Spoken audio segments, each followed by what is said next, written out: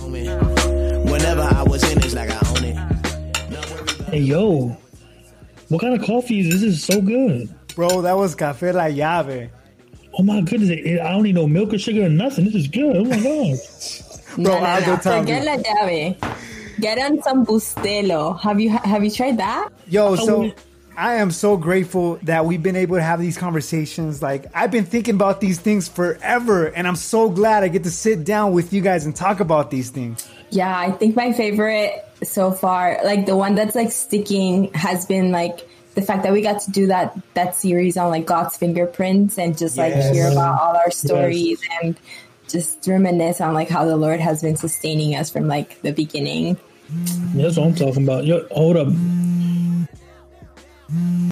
Oh, man. I gotta go to Walmart and get some diapers for my boy. Oh, yeah, that's right. You just had a baby. I know. Yo, I'm at the cut. I gotta cut out. I'm sorry, I keep stuttering, but I gotta go. All right, y'all.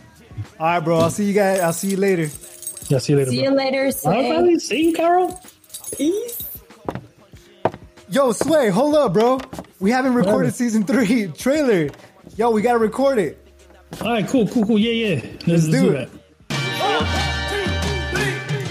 So we are for Christ y Cultura, and for those who have not listened before, we are still a fun, chill, living room type podcast between Latinos that enjoy casual combos on topics ranging from culture, family, and theology from a Latino-Latina standpoint inside and out of La Iglesia. Every episode, we start by featuring a song of the week, sometimes followed by a current event segment called Internet Be Wildin'. And at the end of every episode, we aim to leave our listeners with a bite-sized connection between theology and our day-to-day living, and we call that Theology for Your Back Pocket. You can listen to us on Apple, Spotify, Stitcher, and just anywhere you listen to your podcast. Like us and give us a follow on Facebook and IG. And don't forget to leave us a voicemail at 775-391-0704, and you might be on the show. And like we like to say around here, we're unapologetically Christian, unapologetically Latino, and unapologetically dope. We can't wait for you guys to hear season 3.